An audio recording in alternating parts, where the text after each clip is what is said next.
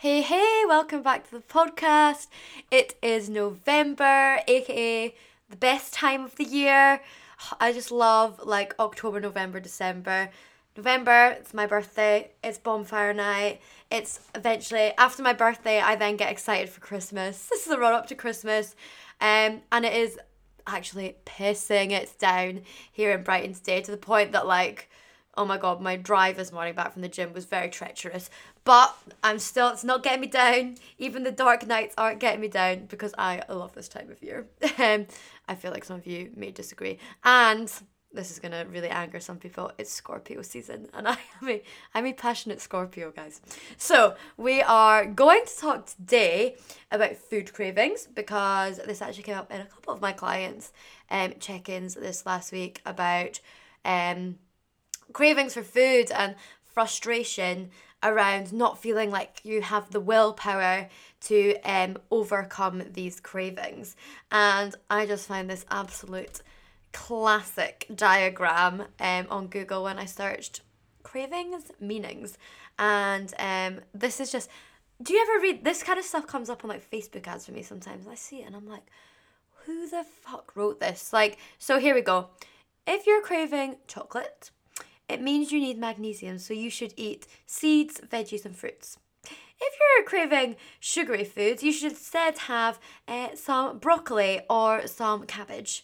If you are really craving salty foods, so I sometimes really crave like chips from a chip shop. No, you should be drinking some goat's milk instead, apparently, according to this. So there you go. Next time you're like really craving some salt and vinegar crisps, get yourself to the shop, get a carton of goat's milk, and you'll be fine. You'll be solved. You will no longer be craving at all, and that will fix everything. Yes, we can all obviously say that is a load of shite, can't it? There may be some background to like what your body is lacking in terms of specific nutrients, but I don't think it's enough to literally drive your cravings.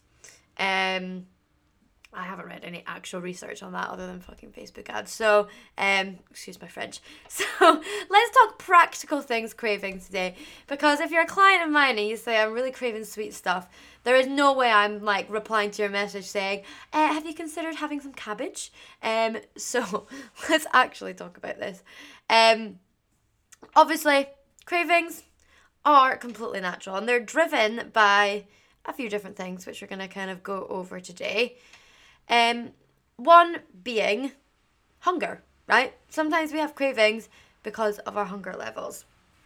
And when it comes to this side of things, one thing that I get quite a few of my clients to implement is using a hunger scale day to day. So before their meals, before they reach for a snack, is using a method called the hunger scale. And this is essentially when you will ask yourself, on a scale of 1 to 10, how hungry do I feel right now? And 10 out of 10 is like starving, like you're exhausted. You can't even think of doing another task until you've eaten something. 1 is being like so full that you feel like you could burst, like you need to go and lie down. And kind of distinguishing where you are on that scale. And the hope is that before you have a meal, that's kind of nearing that, maybe 8, 9, 10 mark, right? Maybe not 10, but 7, 8, 9 mark. You're starting to feel pretty peckish, so you're hungry for your meal. The difference with this is kind of where we're establishing hunger cues versus kind of our more emotional cues is when it does come to these kind of foods that we tend to crave more often. And don't get me wrong, obviously sometimes you could just I really crave having a pizza for dinner, and there's literally nothing wrong with that, have a pizza for dinner, right? But I'm talking maybe in an evening when you're just really wanting chocolate and you ask yourself on the hunger scale where you're at, and you're maybe at a 2 or a 3 or a 4, so you're not hungry for that food. You don't have a physical drive to give yourself energy by eating that food. So that's what food obviously gives us comfort and satisfaction as well. But if food's our only source of getting comfort and satisfaction in our lives, that's what's going to cause us to be in the calorie surplus quite a lot of the time, right? If that was our only coping mechanism. And on days when we felt shit, all we did was just eat food to make us feel better. You can see how that's not a very good thing. Have the only tool in your toolbox for coping with those emotions. So you can kind of ask yourself there, like, what will having this food give me in this moment that I clearly need? And perhaps it is a case of, you're bored and eating will give you something to do and it'll taste nice, and then you'll feel a little bit more occupied for a wee while and you're experiencing something. But there are other things you can do to help cure boredom. Same with stress. If you're aware that I'm really craving this food, it's just gonna make me feel a little bit of a sigh of relief, just feeling this satisfaction of the taste in my mouth, the feeling it in my tummy. Like, that's just gonna give me a moment to just go, ah. And sometimes that's absolutely okay. And food is a coping mechanism for stress, and if you need to use it, use it. But again, it becomes a problem when it's our only coping mechanism. So what other things do you have in line for when you're stressed helps? And if you don't know the answer to that, then that's your homework after this, right? Write down a list of things that you can try. If you even have no idea what could possibly make you better, you need to try things. So trying things that you can implement in that moment when you ask yourself the hunger scale question, and then you ask yourself, like, okay, what am I looking to gain from this food in this moment? What kind of relief am I trying to, or what kind of emotion am I trying to get away from? And then you already have a bit of a backup plan of things that you would do in that situation. And ultimately, a craving, and I kind of want to distinguish this, a craving for like a bit of chocolate, and you go and you eat a bit of chocolate, there's nothing wrong with that. That's not a negative thing. Sometimes I just fancy dessert, or I fancy some chocolate, and I go and have it. And trust me on this is like a new thing for me since I've been really, really honing in on these side of things. It used to be like, no, I fancy a whole bar of chocolate, right? And some days I feel like that, but I'm more mindful enough and I'm in tune enough with myself now that I know that a whole bar of chocolate doesn't make me feel good. So if I'm craving that, then that's not what I'm looking for. There is something else there, because I know at the end of that chocolate bar, I'm going to feel like I'm going to have a fucking sugar rush. I'm going to feel really sluggish the rest of the afternoon. So I know myself that food's not going to bring me positivity if I eat it in that quantity. And that's that kind of awareness that, trust me, I've been working on this for a good few months now, and it's only just starting to click in. So it's just something that takes practice, right? So having some of that food that you fancy, that you crave, and having just a regular sized portion, there's no issue with that. That's completely fine. Cravings are normal, and we all have some foods that we really enjoy and we really like and we want to include in our diet. And if we're having them at a quote unquote normal sized portion, then there's literally no issue with that, right?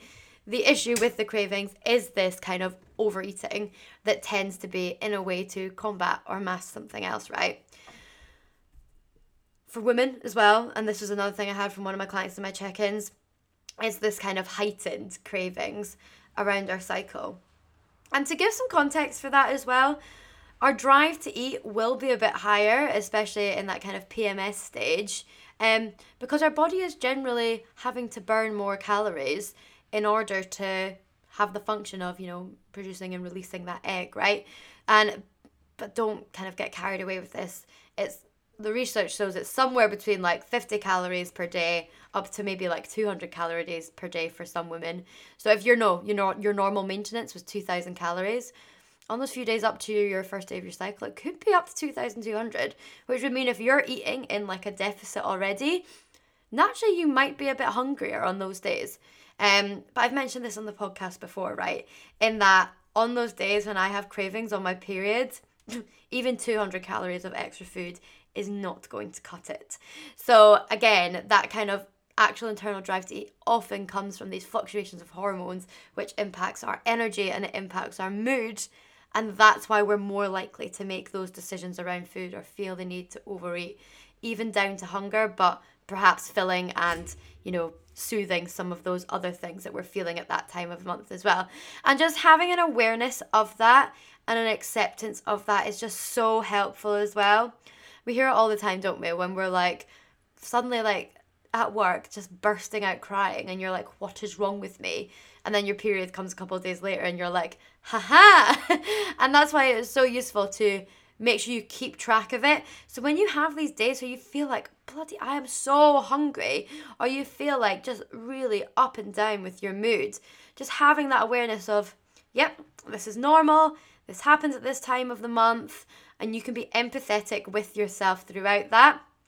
And ultimately, if you want to allow yourself to have a little bit more comfort food, that's fine. If that helps you mentally get through that phase, then that's super useful. Because if you're going into that phase and being like, right, I'm going to stick to these calories really hardcore, and it completely throws you for a spiral, and then you end up overeating the other way, then that's not helpful, right? I would rather, if you really got impacted at this time of the month, is those few days before your cycle, if you were in a fat loss phase, you pulled your calories up to maintenance, so you had some extra food, and then brought it back down again, rather than feeling like you're really restricting and then just feel like you want to face plant into a bowl of Ben and Jerry's. Not that there's anything wrong with Ben and Jerry's. Okay, so some practical takeaways here after this discussion. Make sure your meals are actually satiating. One thing I get with people who count their calories is they try and make their meals like as low calorie as possible in order to leave space for snacky foods in the evening. And then those are the foods they're more likely to overeat on. And they're also hungry because their meals haven't been satisfying enough. And it's just a vicious cycle. But they're worried that if they make their meals bigger and then they still overeat on these foods in the evening, that it's going to push them way over the calorie amount. But you need to have trust here. And honestly, that could happen in the first wee while of you doing that because you're in a habit of it. I will be completely open. But in the long term, you'll get to the point where your meals are enough that those cravings aren't as vicious because actually you're satisfied. Your body is like, yeah, no, we're cool. And you do your hunger scale and you're like, yeah, no, actually I don't need anything. Try and not leave huge long windows between eating as well, because again, that's when kind of cravings are going to come up. And as well, for example, if you had, your lunch and then you weren't having dinner till later, you might be hungry by the afternoon. And that might be a case where you have cravings because your energy dips, but also you are generally maybe only like a 4 or 5 on a hunger scale. So it's going to be easier for you to overeat on those quick grab and go foods. Just practicing the hunger scale every day is my next tip. So doing it kind of before every meal. When you do feel a craving arise or you want to go for a snack, saying it out loud is super useful rather than in your head. I find that really kind of separates you from it and allows you to really, dig deep into it. And ultimately naming your emotions as well is a super useful one. So when you do your hunger scale test and you kind of find out that actually you're not really hungry, you can just ask yourself, okay, well, how do I feel? And I find this really challenging, and I'm sure I'm not the only one. So asking yourself, how do I feel right now? And it can be hard to articulate our emotions because very often we're just kind of told to suppress them, and we just get on with things and deal with other people's emotions and problems. But getting in tune with your emotions as well will be, as like hippy dippy as that sounds, will be one of the best things you can do for your awareness around your body and your relationship with food. One final kind of point on just quote unquote not having it in the house. I'll eat it all, so I just won't buy it and keep it in the house. I can totally see the logic because it takes the option away. But do you think that's a sustainable long-term thing? Like, for example, those of you who maybe you want to have kids in your future and there's going to be like chocolate and sweets in the cupboard when you have kids. Are you just like not going to let your kids have that? Are you going to have that with them as well? Like, oh no, well, you can't have it because we can't control ourselves. I know it's scary to kind of challenge yourself on that, but challenge yourself on it. Just if you've got those foods in your house, just make sure you're having them around a mealtime when you're not starving, hungry, and just get used to it and telling yourself that actually you can just have a little bit of it. You can just have 1 or 2 biscuits without the whole pack, but it takes intentional practice. And it takes being aware of these things that we spoke about your hunger scale and about what that food is actually serving you in that moment.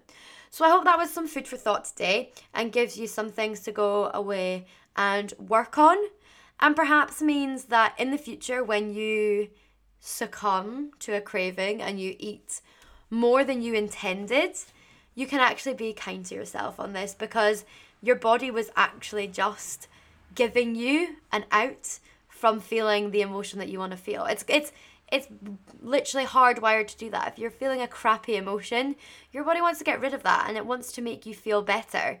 So don't feel shit about it. It's natural, but it's up to you to be in tune with that. And the best thing you can do for your body is find out other kind of coping mechanisms and strategies that mean that you're not sabotaging it by consistently overeating. Catch you in the next one.